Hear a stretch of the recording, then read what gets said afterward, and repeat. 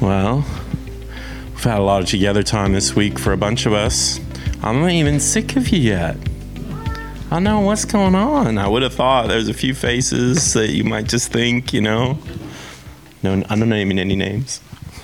Why you tired of me? No, I wasn't. Why'd you jump to that? Yeah. That's good. Just, appreciated the reflection, Curtis, on just, something happens when I become so aware that God's not this idea out there that I'm talking about, but that he's a person who's here, who's worth worship, who's worth honor, who is worthy of my trust, who is proving himself to be the greatest experience of life that I could ask or imagine. Appreciate those reflections this morning. Hey, can we just refresh our thinking on just some quick popcorn pieces for people who did Thrive this week of, what are some of the highlights? What are some of the things we really appreciated about what we experienced this week in that? Can we just, just words, phrases, quick thoughts on what did we appreciate about what we experienced this week?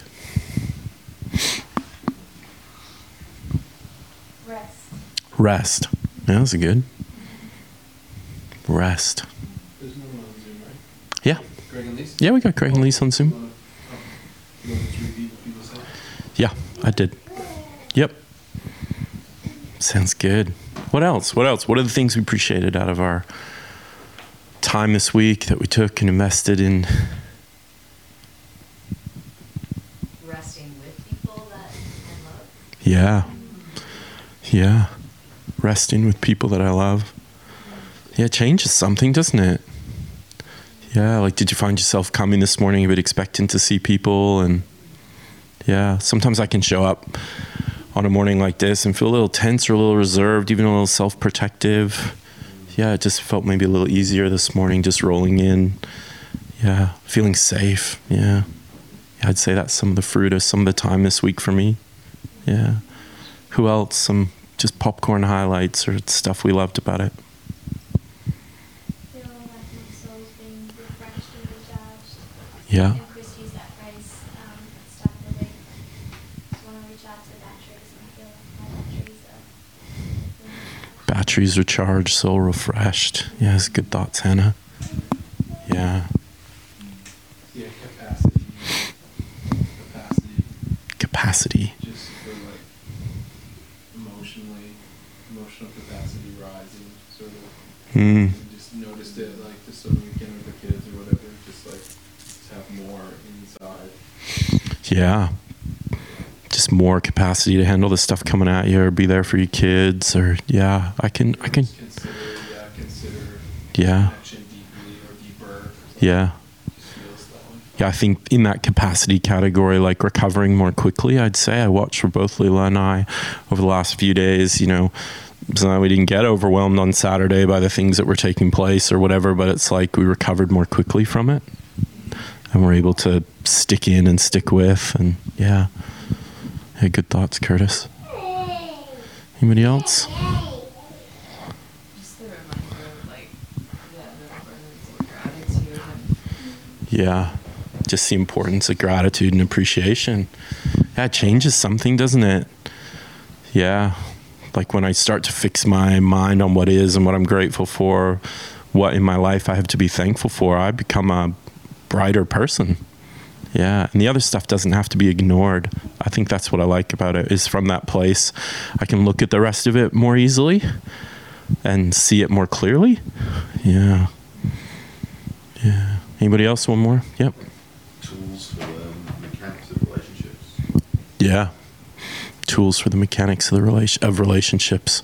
This stuff to help you be you in the interactions. Yeah. And understand. Yeah. Yeah, I think it does. It positions us to receive more from the relationships that we're in. Yeah, to give more, offer more, and receive more.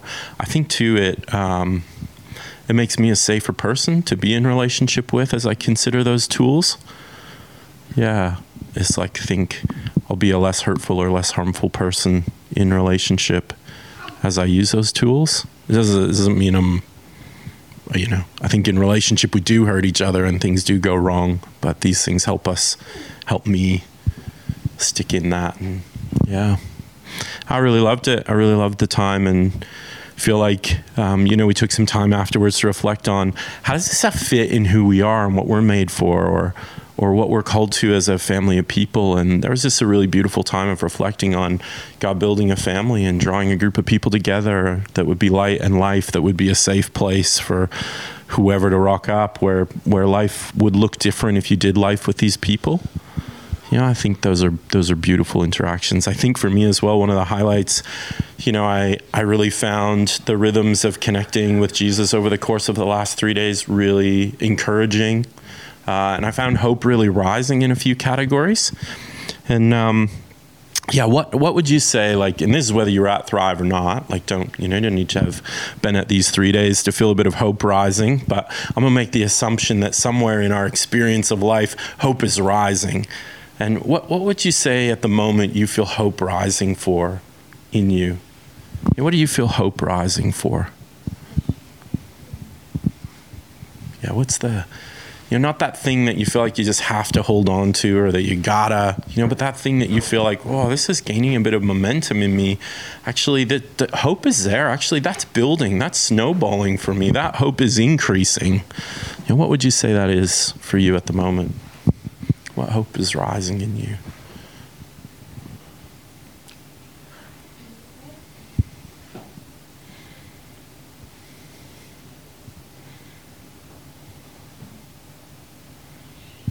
I feel more hopeful about God working all things together for good. It's pretty general and broad, but no, that's good. It feels general and broad but specific. Yeah. I feel more hope that all the things that feel a bit tough, either for me or for us collectively, or a bit like, oh, is this, what are we doing here? What's this going to look like? I feel more confident and hopeful that God sees a good picture and that He's working things together for the good of those who love Him. And I think we are people that really love Him, and so He's working things together for good. That's awesome. Let's let that snowball. That's good, Ali. Yeah, what a great hope to have rising, that all of this is useful to my God who works all things for good, and I see Him in it. That hope rising, that's a strength. That's really cool. Anybody else? What hope do you feel rising, Cara? It's just one word. Yeah, one word. Just even before when we were talking, it was just togetherness. Yeah. And now with the hope of what He's doing through togetherness for the future. Yeah. It's really exciting.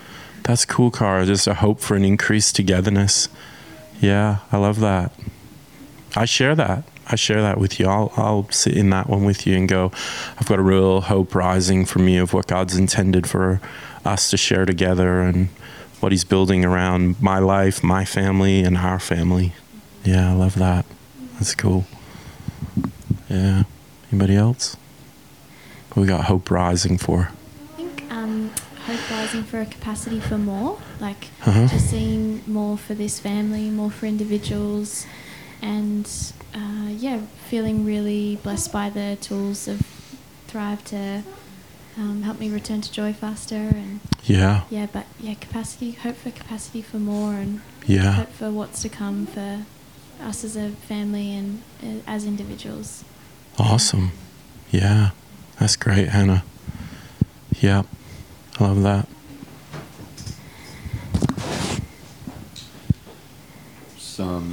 Thinking about we ask for like more ability, but then inside of that, when it's given like more opportunity, it's given in that ability. And, I don't know, I never really kind of thought about it that way. It's just like because you've put that time away and things, kind of think, oh, where am I going to use this? But, It just comes up, and we've seen it last day. Like, wow. We had a crazy morning yesterday morning. Yeah. Just with people and relating, and wow. it's just wow. had a simple breakfast of things, and it was very full on, like in extreme circumstances, and it was, I was kind of like, oh wow, this is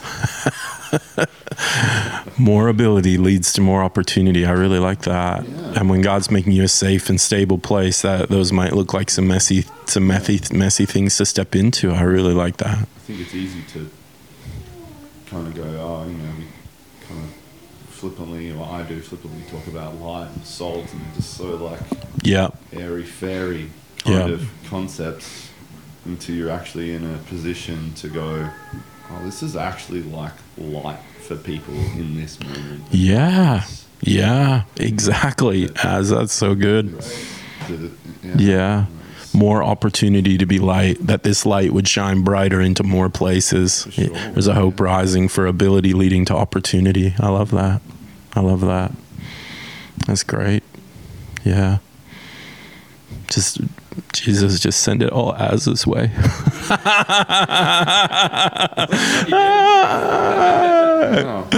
That's good. That's good. Yeah, you can come spend some time with me tomorrow then. That's cool. That's cool. One more? Anybody else got one? Don't want to miss it. Hope rising. What do you got hope rising for? What's snowballing inside of you that's just expecting? Anybody else? Yeah, Keith.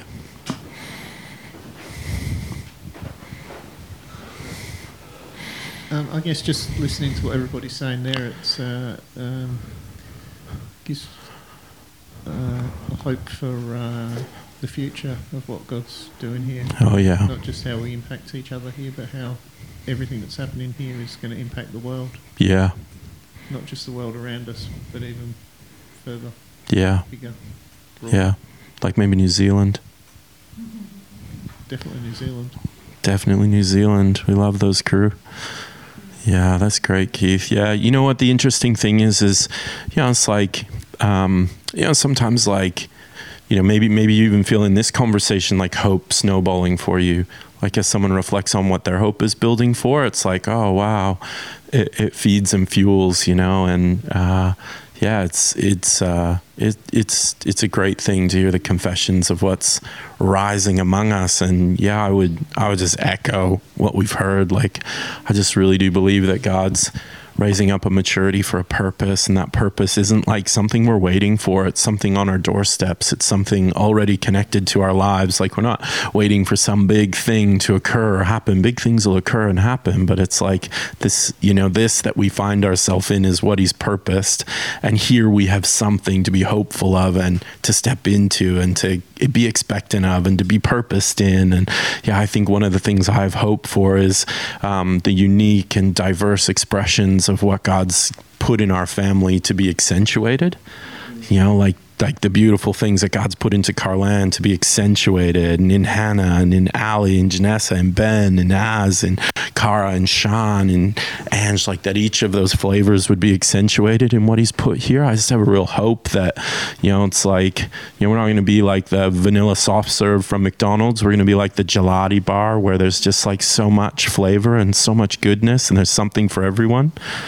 Something everyone would love can be found in the kingdom, in the body. And I think, I'm just really hopeful of the diversity of our flavors just accentuating, getting stronger. And yeah. Well, I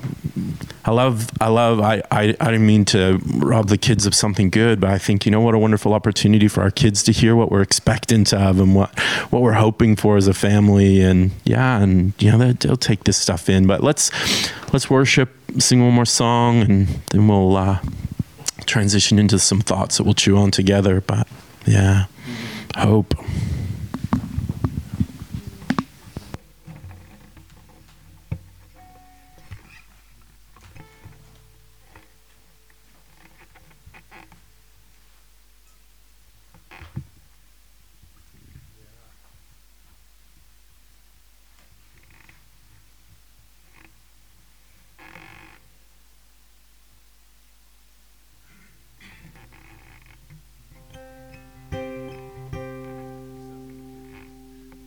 Sing a song of appreciation for that hope that's rising, yeah?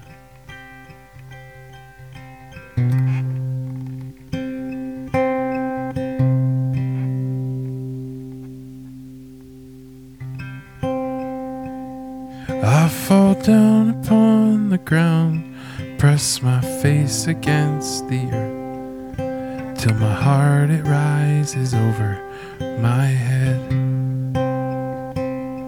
As the wheat it bows down low when the autumn wind blows, I kneel before the one I love. Find me grateful, find me thankful, find me on my knees, find me dreaming, find me singing, find me lost in your grace,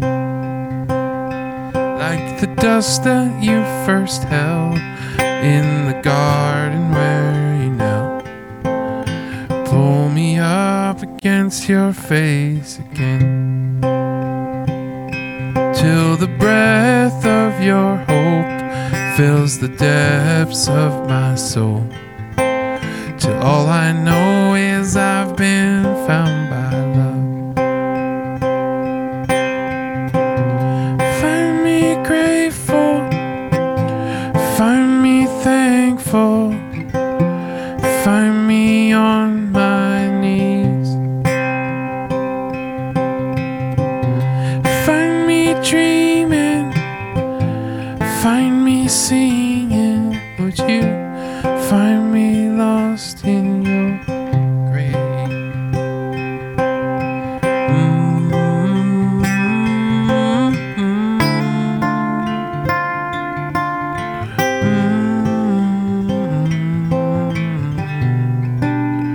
Hope arise.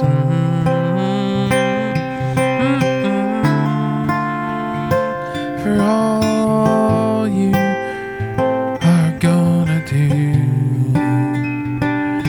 like the dust that you first held in the garden where you knelt. Pull me up against your face again, till the breath of your hope fills the depths of my soul, till all I know is I've been found by love. Find me grateful, find me thankful, find me on my knees, find me dreaming, would you find me singing, find me lost in your grace. Find me grateful, find me thankful, find me on my knees, find me dreaming, would you find me singing, and would you find me lost in your grace? God, you're so good. God, you're so good. Yes, you are. God, you're so good. You're so good to me. Yes, you are.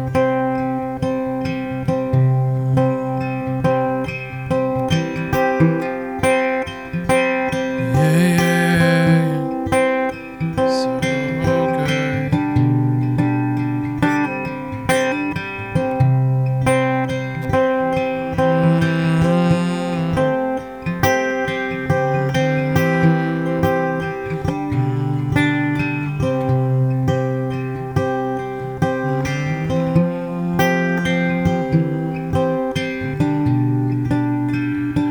So I will make room for you to do whatever you want to. Do whatever you want to. Yes, I will make room for you Come do whatever you want to. Come do whatever you want to. Yeah, yeah, yeah,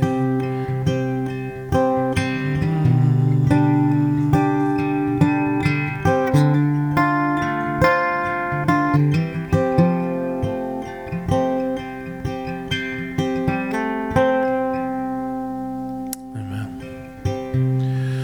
All right. Well, we're going to send the little guys off and run in. I do. Every day. We don't give big people the option to go because we know I'd be sitting here by myself. We love you guys. We'll see you soon.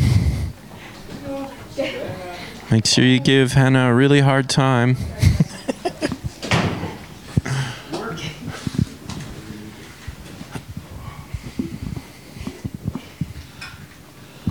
Can I steal that, Curtis? Can I? Yeah, I would.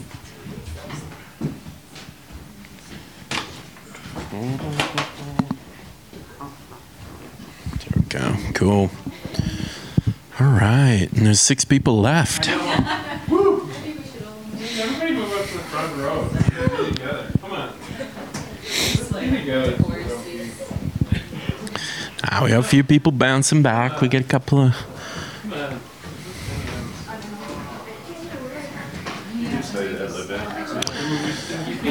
We got Mel and Leela up in the kiddies corral up there.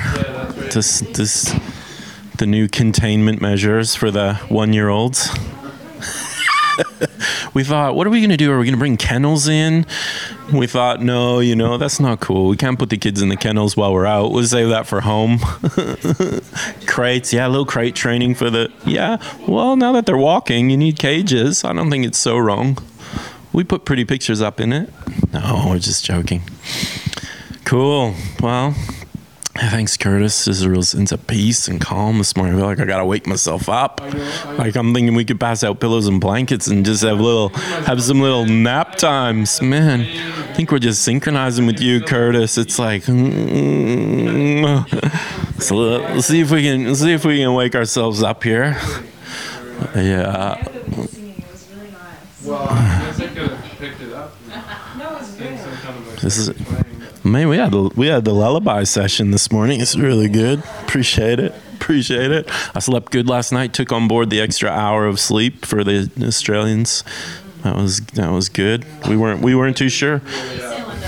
Weren't they? Were they this week too? I thought they were a different week. I think they are. I don't know. Oh, okay, great. Well, Lisa, we'll get some confirmation of that momentarily. But anyways, yeah, we weren't too sure how that was going to go with the bub, but we kept her up a half an hour late. She slept in. It was good. So anyway, yeah.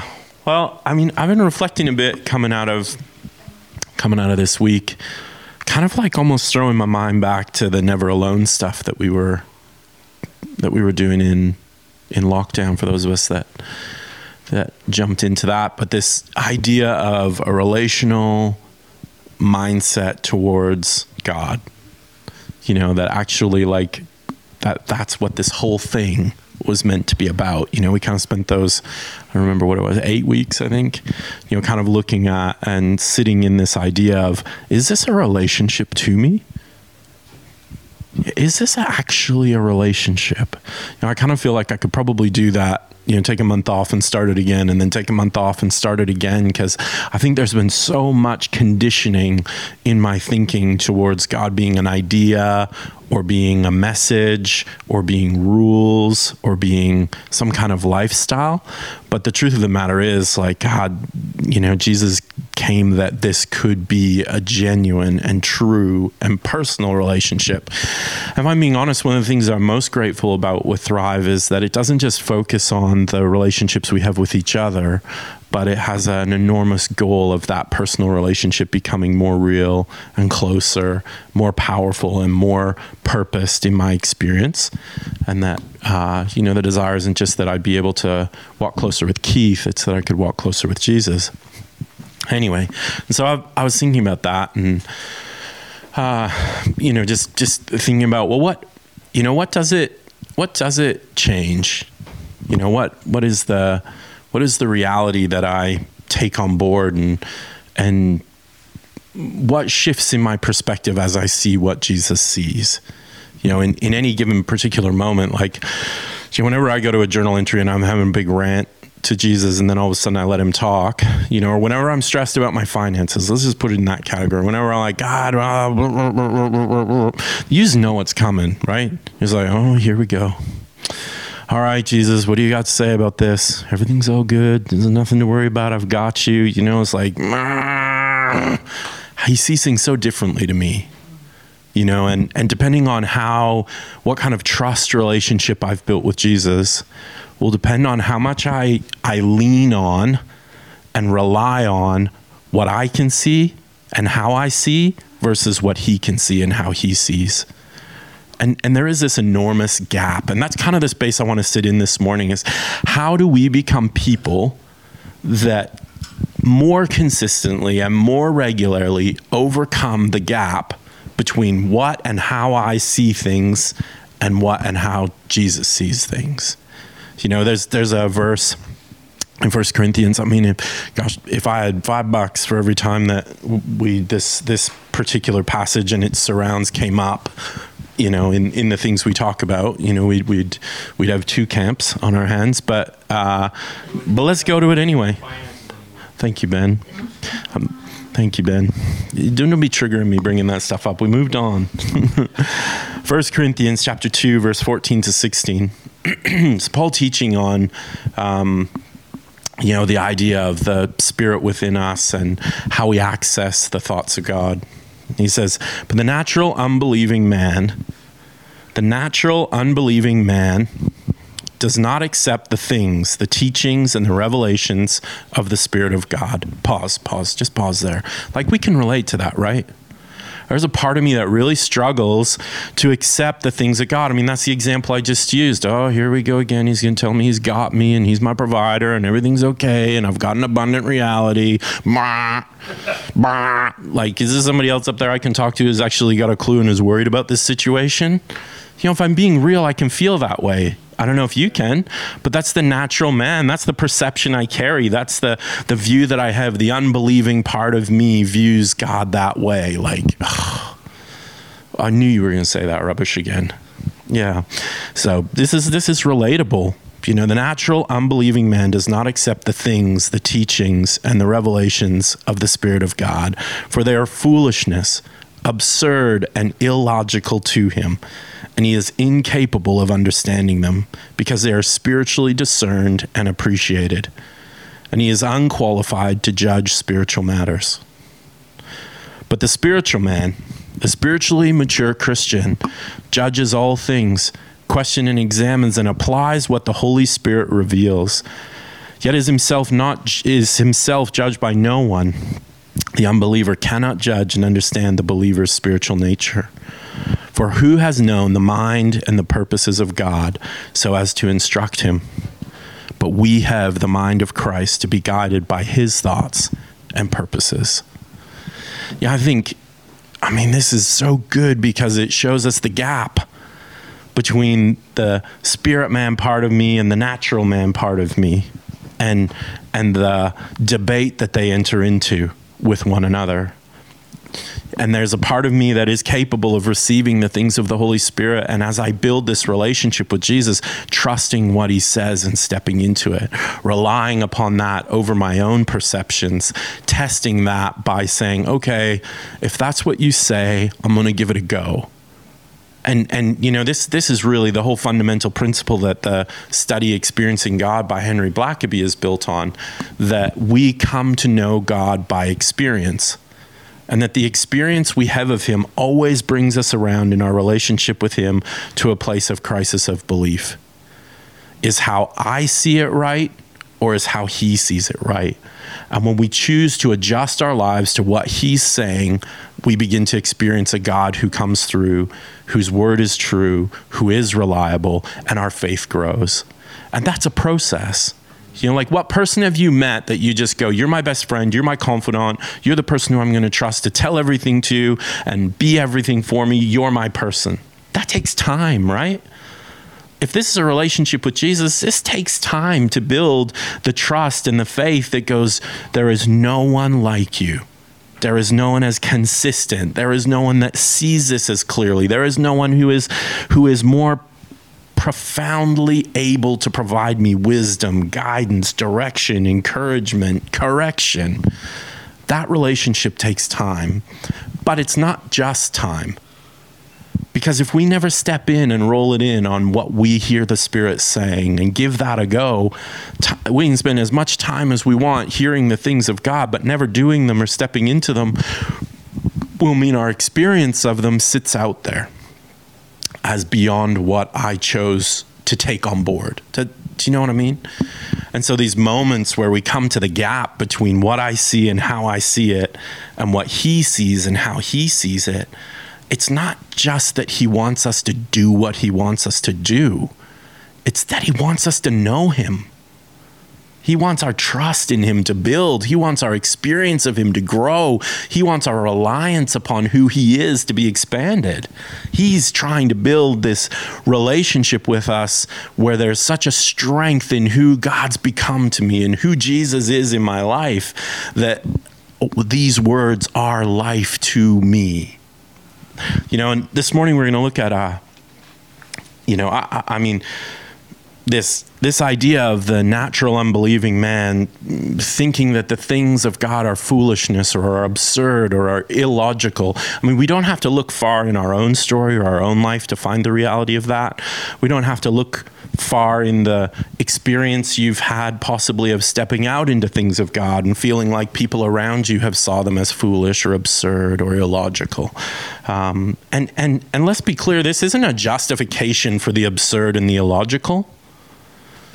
Do you know what I mean? Like, I mean, I can hear that there's this fear that goes, well, so we're just defining everything that's absurd and illogical and foolish as God then? It's like, well, if that's your motivation, if that's what you're going to take this, if that's the motivation of your heart that you're going to justify your foolish life based on these principles, well, then that's reasonable. But if your heart is that you would know and do and follow after the things of God and it's leading to foolishness and illogical things and absurdity, well, then this is just the trust that He's building in our life. And we are not those whose motivation is to justify foolishness as God. Would you say that's true? I mean, that's not my desire. It doesn't mean it's not going to happen from time to time. But the motivation of my life is that the Spirit might get His opportunity to be my life. I don't want to justify a foolish life. I don't want to justify my mistakes or my weaknesses as the Spirit-led life. I'm going to take responsibility when I messed it up. This is not a justification. But, there's this passage in John where this is what occurred. Jesus was teaching and people were so upset about the absurdity of what He was saying. And it's a bit of a big passage to get our minds wrapped around. And so we're going to take a minute today and sit in this as an example of how sometimes the things of God can only be received when we become curious of His Spirit and come to Him open and interested and exploring the things of Him. But let's read it. Let's read what happened. In John chapter 6, verse 51 to 65. It's a bit of a chunk. I'm going to read it from the Message just because I like the way that it put it this morning. So I don't do that a lot, but this is a good opportunity to hear it in kind of more natural words. So John chapter 6, verse 51 to 65. I am the bread, living bread, who came down out of heaven. Anyone who eats this bread will live, and forever. The bread that I present to the world so that it can eat and live is myself, this flesh and blood self. At this, the Jews started fighting among themselves. How can this man serve up his flesh for a meal? But Jesus didn't give an inch. Only insofar as you eat and drink flesh and blood, the flesh and blood of the Son of Man, do you have life within you.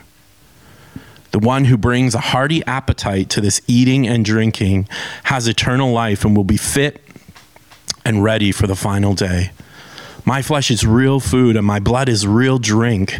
By eating my flesh and drinking my blood, you enter into me and I into you. In the same way that the fully alive Father sent me here and I live because of him, so the one who makes a meal of me lives because of me. This is the bread from heaven. Your ancestors ate bread and later died. Whoever eats this bread will live always. He said these things while teaching in the meeting place in Capernaum. Ooh. He said these. I think I missed a bit here. Yeah, I know, but I think I missed a bit. It goes to too tough to swallow all of a sudden in my notes. It is. You got it. And then it says too tough to swallow? Oh, that must be a heading, is it? Yeah, it's a heading. That's a heading. No, I think doesn't it say in there, people said it's too tough? Among his disciples, keep going. Okay. You don't have it. Too tough to swallow. No, I do. It just didn't make sense. All right, okay, we'll keep going. That's just a heading. Yeah, it's a heading. I didn't take it out. Okay, that's what's throwing me. Too tough to swallow. I think too tough to swallow is a reasonable summary of that bit. Capital letter, full stop. Let's take that on board. Many among his disciples heard this and said, "This is a tough teaching, too tough to swallow."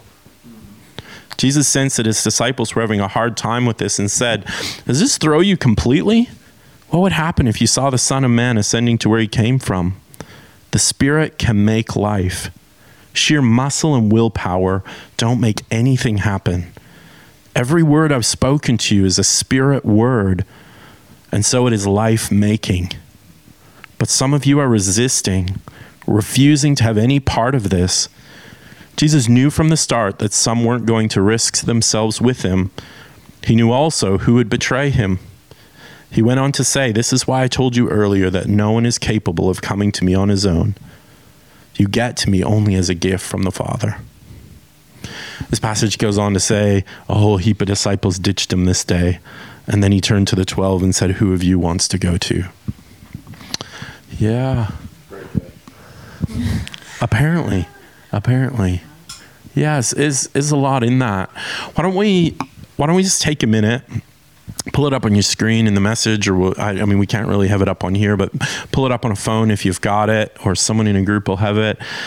And let's just take a minute, in light of this idea of the gap between how I see things and what I perceive of things and how Jesus sees things and what he perceives of things. Can we just kind of take a look at this passage and chat about what sticks out to us? Or, even in that first bit, in that first half, Jesus is saying these are Spirit-given words of life. I mean, I don't know if you read that and you go, that is powerful. But that's what Jesus is saying. He's coming back to his disciples and he's saying this whole flesh and blood thing that I'm talking about, that those are life-giving words. And if you don't comprehend them, and it's like, well, I think we can relate to that as we look at it. And it's like, all right, well, let's take a minute. Let's break into 3s or 4s and just chew on this passage for a second. And what is it saying to us, or what sticks out to us, or what do we find helpful, or what do we find unhelpful about it in light of this conversation? It's John 6:51 to 65. Cool. All right, I'll jump on Zoom, and we got a couple of highlights coming out of the groups, or thoughts that formed, or ideas that formed, or things that are rolling. What came out of our group times? Sink us in.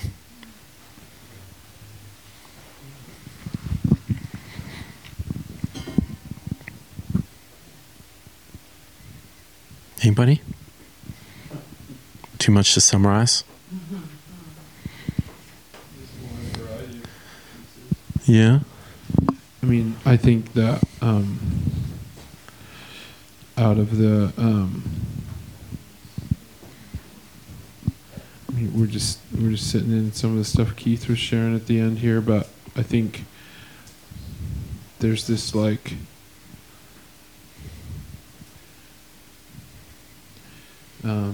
I think as the disciples sat with this teaching and Jesus came, and it was offensive and a bit crazy, right? It's a bit left field, and you get the feeling they're not. This is John 6. Like they're not to the Passover yet. Like they haven't walked out more of this journey, and even that was still confusing for them. Like they didn't get to didn't get to the part where this made sense Yeah. ever, like for a while. Yeah. Right? Like they're not there yet. And It's unreasonable. that's right. It's an unreasonable request, and you know, and the passage goes on to say, you know, like Jesus says, who's going to leave, and Peter says, well, like where are we going to go? Like, we know you. That's know who relatable you too. are. That's relatable too. Yeah, yeah. Like I'm a bit stuck in this life with you. You Yeah. know? And like we've tied ourselves in with you. But what you're saying is really hard to understand. But like we're not going to go anywhere. Like we know you. And Keith was just sharing this story for him, like where he knows God. And Yeah. what's he going to do? But re-pick up those truths. Yeah. In the chaos and the uncertainty of what's in front of me. Yeah. Or what's being asked of me to walk through, Yeah. what else but to reach back and pick up like what I know. And you know, he Yeah. was talking about that being like the armor of God. Yeah. Just picking up those things. And I guess that's a piece of this is like God asked us to do. So yeah, I for me and for some of us, it just like highlights that like we get stuck in one-way tracks, or we're in our life picture and it's going this way, and it's like tunnel vision or something, and there's like so much more going on, but we get stuck. And so then when the so much more clashes with mine and comes to challenge my picture, I don't know what to do with it. And I can't get out often. Like I don't know how to get out often. So you know, it's good. Yeah, if Jesus is asking us to bridge this gap between the absurdity of how he sees things and the reasonability of how I see things, I need some help. Yeah. Yeah, and I think what we're saying this morning is that that's a process of continuing to build a trust relationship with him. You know, it's almost like what Az was saying in the beginning, where it's like more ability leads to more opportunity. Right. And it's like, as we step in to the thing that God's asking of us today, it's going to build a trust in him and a confidence in him, where the opportunity that's going to grow for tomorrow is going to be a little bit more out there. And, you know, you say that they hadn't gone to the Passover yet, but they had been to some rodeos with Jesus already. So they had built some trust in this man and who he was, to the point where when he said this, they said, who else are we going to go to? Like, look at who you are. Look at what you've been doing. What else am I going to do but stick with you? And when we get to that place in our relationship with him, he can take it up a notch, and we get to see more of his power, more of his presence, more of his kingdom, more of the absurdity of the way in which God operates outside of our reasonable rationality and logical nature. Yeah. And but I think that gap's always going to be there. But the thing that bridges it is this trust in who he is. Well, I think that's the point of it. He's separating people who will just trust him from people who won't, a little bit, right? Like he's allowing that. He's not. Well, that's what he's doing here. Yeah, that is what he's doing here. Like, you know, come with me because there's more to be had. Yeah. And even though you don't understand this moment. And what he's really saying in this moment is, if you haven't gained the module of seeing things through my Spirit's eyes, you will miss me. You know, because he's saying here, this is life to you. You know, and one of the things that came up in our group was, you know, it's like he's being very practical and tangible here. He's saying, you know, when you eat of me and you drink of me, it's life. And you know, if you put that in practical terms, it's like, how often do I go to some other food or some other drink, even literally, you know, how often is it a beer that I'm turning to for life, or how often is it that it is a cupcake that I'm turning to? Maybe this is my own confessions alone today, and I'm alone in all this, but in his very practical terms, it's very practical terms that he's using here, and he's saying there's a life you will find when you drink of me that you won't find at the bottom of a can. There's a life that you will find in me that you won't find at the bakery, and this bread that my life is will give you true life. And he's contrasting natural versus spiritual, and it's like, even though I know that, how often do I go looking for life somewhere other than the flesh, the body of Jesus and the blood of Jesus? How often do I go to something else? you know, and it's like, but what he's saying is, hear what I have found in the alive Father, life in me, you can find in me as you make my life your food, and as you make my blood your drink. You know, it's like, yeah, wow, that's a challenge. And how does that become useful to me, this language? I need his Spirit to show me the truth of that for me. Yeah. How about this group that was listing to the left? What kind of came out for you guys? Any pieces of the puzzle? Anybody got any summary reflections for us? I think we talked a bit about people who just didn't understand. Yeah. And what that was like, and who they were, and how that could be.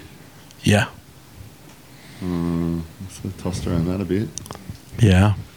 And, yeah, like what did people think he was talking about? Yeah. Reasonably so. You know, like what? Yeah. Yeah, and I think I was trying to find it, but I think it was kind of pointed out. It was pretty sure that some of them would have seen the Passover in this. I think from Exodus. This is like the blood being the savior of this. And, things. But it's definitely the key is the Passover, but whether they had to experience that with Jesus. Or Yeah, a man coming and whether they would saying, look back to the Torah and go, is this the same thing here? Yeah. Like, is this... Yeah. Like... Yeah. And then James had some good points, and just like, what is it? What are people thinking about? And Yeah. how are they processing that? And like how much of Jesus had they actually experienced? What are they walking away? What did they think they were walking away from? And, What made some of their spiritual eyes open and others not? Yeah. All been hanging out with Jesus and being around him. Yeah. Who he is. Yeah. What was it that meant that some people's spiritual eyes were open and some? Yeah. Why were some eyes open and some eyes not? Yeah. I almost wonder if none were. Like, to the extent that, like, even when when Peter says, like, where would we go? I don't think he's saying, we totally get you, Jesus. What you're saying is awesome, and everybody else just doesn't. Like, I don't think he's saying that. I think he's saying, we're still confused too. Do you think maybe sorry, go, Ange. You go. But doesn't it say that then some left? Yeah, heaps left. Heaps left. Heaps left. Yeah. Yeah. So, but I think, is the difference as opposed to this idea of either you saw it and you got it or you didn't. Because then that makes me feel like if I don't get this straight away, I've got nowhere to go. All I can do is exit. So either my eyes have been opened and something outside of my control has opened my eyes and I saw it, or I didn't. Yeah, that'd be one way of viewing this. I think maybe it's different.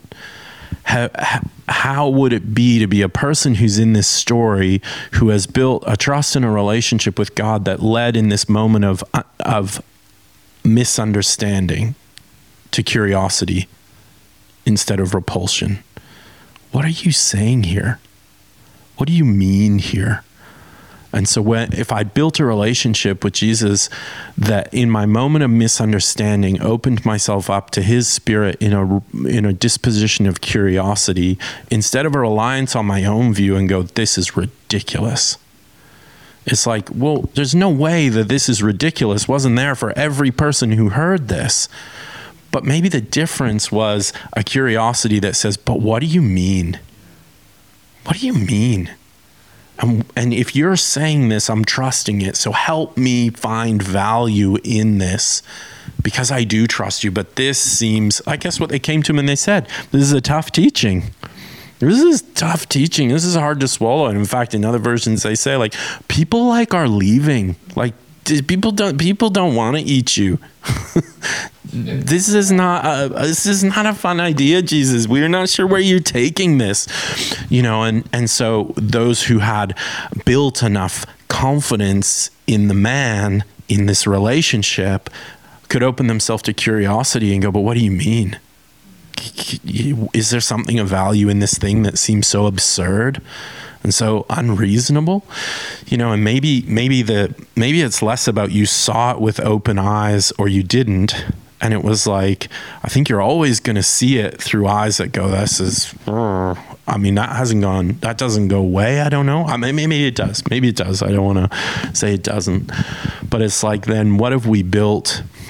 I guess I'm bringing it back to us and going, what have we built that in the moment of the absurd and the unreasonable and the illogical goes, but can you show me if you're in this? Or can you show me what the life, because you're talking about this as life and it just sounds disgusting. But can you show me where there's life in this? I think that's that difference between trusting and relying on what I see and how I see something, and beginning to practice something that trusts in and relies on and becomes curious and mines the depths of what he sees. Why do you see it that way? Life in that, how is that valuable? And in some senses, we live like we were always made to be self-reliant, and then I can rely on my spiritual eyes. Why don't I have spiritual eyes? Jesus' eyes are the spiritual eyes, and I've got to learn to rely and depend on his eyes and what he sees and trust his sight, because I was given flesh eyes. But by the life of Christ in me, I now by his Spirit have spiritual eyes, but they're his eyes. And he said to me, Brad, stop standing aside of the life of Christ within you as an identity that's outside of yours. My life is you. And when you stand in the flesh and argue with the Spirit, because I believe I'm the flesh man, I'm going to need to be convinced. But he said to me, like, when you start to accept that those spiritual eyes within you that are mine is you too, that's your new life. Step into those shoes, and what's comfortable to you then? Things that seem absurd will become comfortable. Things that seem illogical will become reasonable. Things that seem impossible will become possible. His life within me becoming my vision. But we got to turn a corner and go, well, let's make this, how do we grind this out in our life then? What he says in here is, every word I've spoken to you is spirit word, and so it is life making. He's trying to get life to us. He's trying to help us live. He's not looking to create something too much or too hard or too unreasonable. But what we heard in the Corinthians verse is that the things of the Spirit will be foolishness, absurd and illogical to the natural unbelieving man. And it's like, that's relatable. But to those who discern things through a spiritual eye lens, through the life of Christ, and become curious of that source, will step into things we never otherwise would have stepped into. I think this is one of the incredibly powerful tools that the Thrive crew really help us lean into, which is there's a relationship where we can see what God sees more. We can, in our relationship with God, be sitting in worship here in this room and become aware of the presence of Jesus, become aware of him with us and go, what do you see? What does this look like to you? What is this moment to you? We can come to his word like this scripture we've just read, and we can go, what do you see in this that's of value? How do you interpret this? And I think we were never meant to be those who could receive that spirit life outside of that relationship. And so it's not meant to just be there. It's meant to be relationally accessed through an awareness that Jesus is with me, and he has a sight that's not my own. He has eyes and a perspective and a wisdom that doesn't come from me.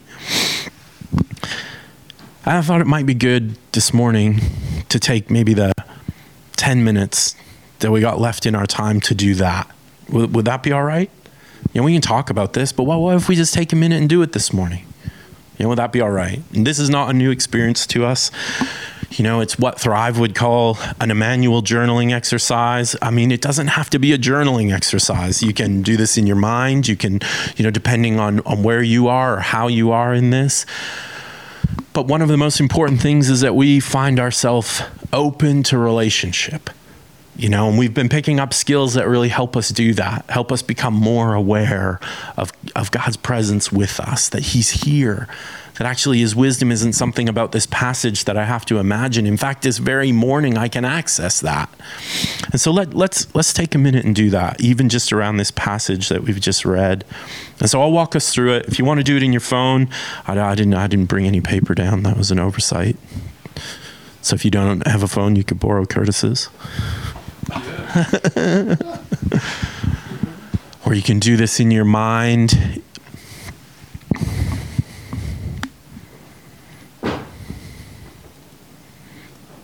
But we're going to start by just taking a moment, as we've come to become familiar with, to remember a gift God's given us or a time that we felt close to him. So just take that as a moment, and if you're writing some things on your phone, just write down what that moment is, and maybe a couple of thoughts that you have about how that moment felt, or a gift that God's given you and what it was like to receive that from him, something he did for you, or a moment where he came through for you. So just take a moment to remember a gift God's given or a time that you felt close to him.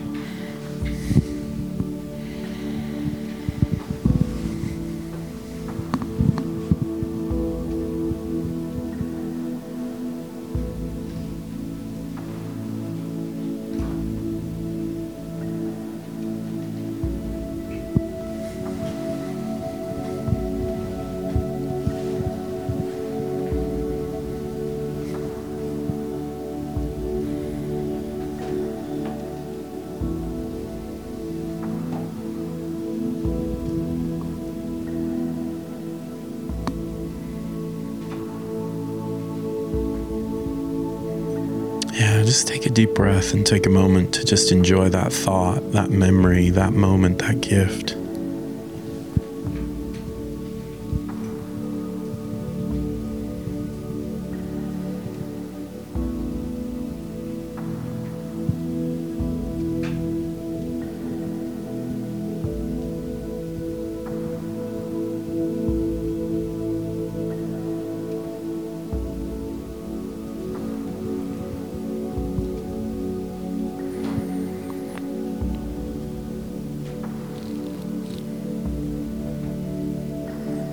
Take a moment just to invite Jesus' response to that memory.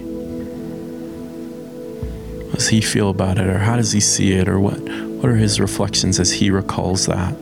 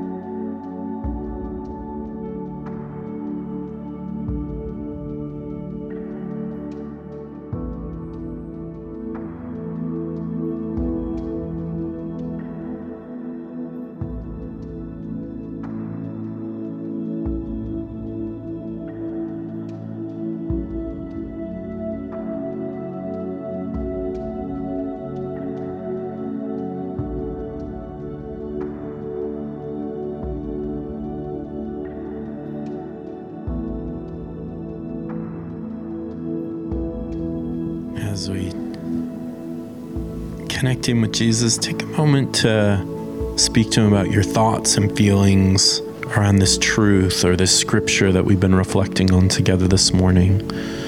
Just take a minute to share some of the things you're thinking about or some of the things you're feeling as we sort of sit in these ideas this morning. Just take a minute just to share those with him.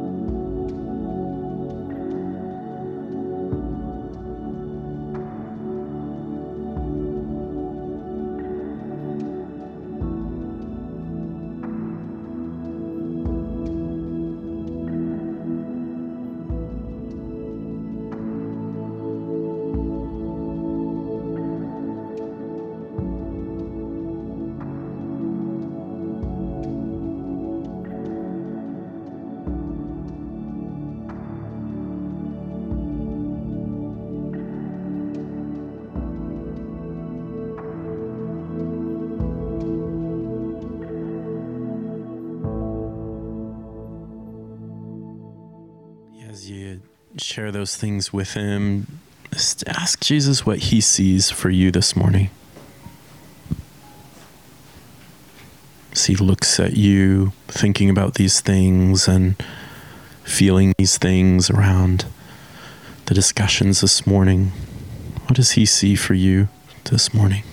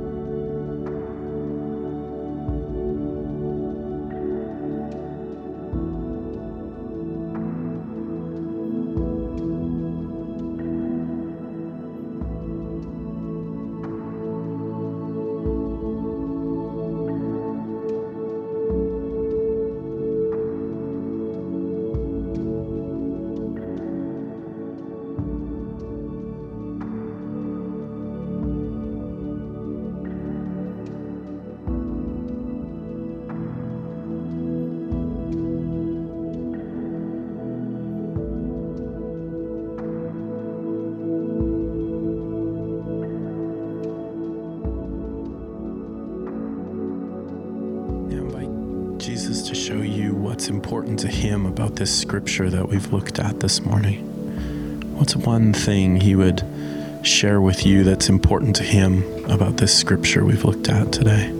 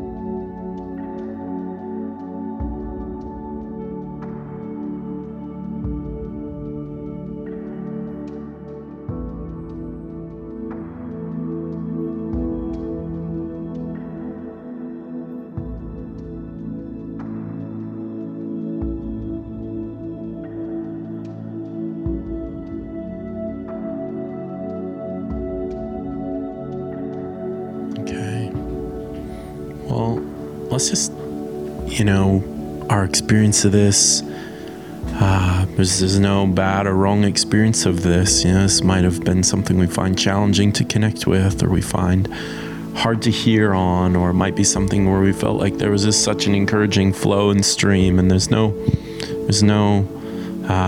all of that is reasonable. There's no unreasonable response to this, but let's take a minute, just in threes, just to share a couple of the things that maybe have come out of that for us. And we're just going to take like 5 minutes, just a real short opportunity to just go, here's something I saw that encouraged me, or here's something I heard, or I found that really hard. I found that really difficult. I feel like it's really hard to connect in that way, whatever our experience might be. But let's just keep it to real small groups of 3, and we'll just take like 5 minutes just to touch on maybe something that came out of that for us as we connected in. Is that all right? Yeah. All right, let's do it.